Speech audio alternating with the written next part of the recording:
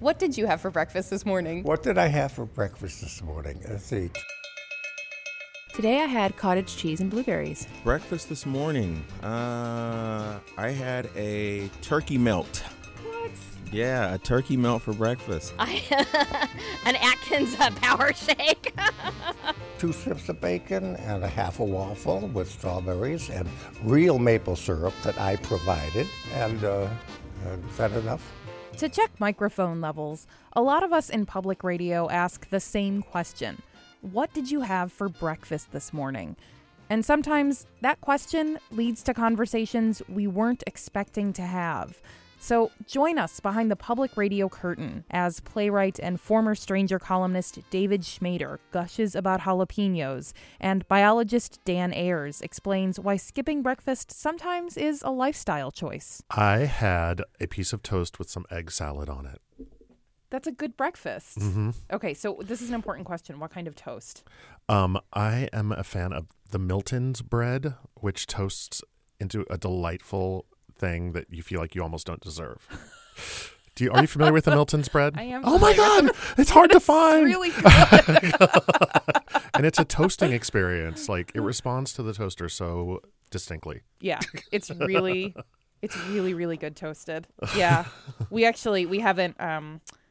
My daughter has become really picky about what kind of bread she'll eat, and Milton's is about one of the only that she'll she'll eat like anything else, but she's really picky about bread. It's Okay. fun. Yeah. Oh, I love that. And so just so I can continue to check, because I'm also checking my own, what I can hear and hear. How do you make egg salad? I am just learning now because I always made other people make it for me, and I was sick of being crippled by my own lack of, like, I don't want to peel an egg. So first takes 2 days, get over it. Like, you have to do the eggs one day and then do the other the next day. And then it's, my guy gave me a like masher, which makes all the difference. Like, so there's sizey chunks and, spicy mustard. I had jalapeno. I'm of an age where I will add jalapeno to anything to remind me that I'm alive. And it just lands. It, like, as a kid, I was mad. It felt like a hate crime against me. But now I'm like, more jalapeno. Throw it in there. I grew up in Texas, so it was like added to cereal for children. And things. It was terrible. And now you're old enough that's the risk. That's the risk you can take. Or it's just another adult taste you grow into of like Brussels sprouts and jalapenos. So you're coming through, but you're coming through very quietly, I think. Can you tell me what you had for breakfast? What did I have for breakfast? I believe it or not, 2 days a week I don't eat. Wow. It's this funny new diet called the 5-2 diet, and I've lost 35 pounds, and it's become kind of my new style of life. And you just don't eat it all for the whole day?